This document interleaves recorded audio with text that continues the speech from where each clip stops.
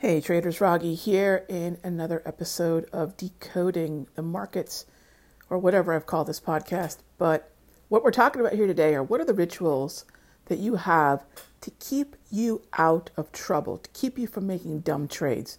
So I'm going to share a few that I've got right now, and I've been doing these for the better part of about 2 decades. My favorite is the Wednesday, the FOMC Wednesday acupuncture. Yes, so what I found is there's very little that I can do smart at 2 p.m. Eastern when the FOMC is coming out. So either I have a plan and I'm going to deploy that plan, or I'm going to come back and see the aftermath of the FOMC and then decide what it is that I want to do.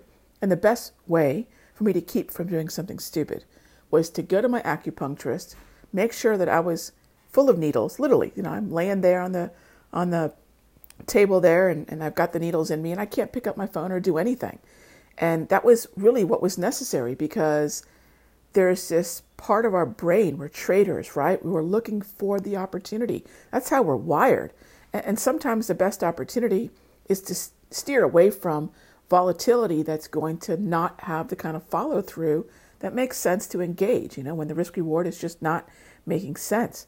So the other thing that I've started to do is on holidays, I'll plan my eye doctor's appointments. So I've had terrible vision since the 4th grade, and today is July, the day before the July 4th holiday. So what I'll do is I'll plan an eye doctor's visit. You can't trade when your eyes are dilated.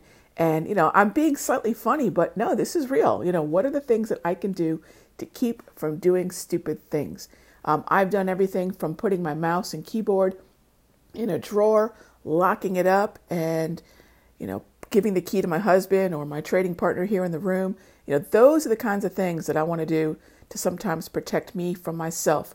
And that's going to bring up another topic we'll discuss here, which is productive distractions. What can you do to sort of still stay engaged with the market, but not feel the need to have to do something? And the trick is productive distractions. That's why a lot of traders like myself start to teach and write and do analysis and do appearances, because we love everything about the markets, but we know that to always be engaged is flirting with disaster.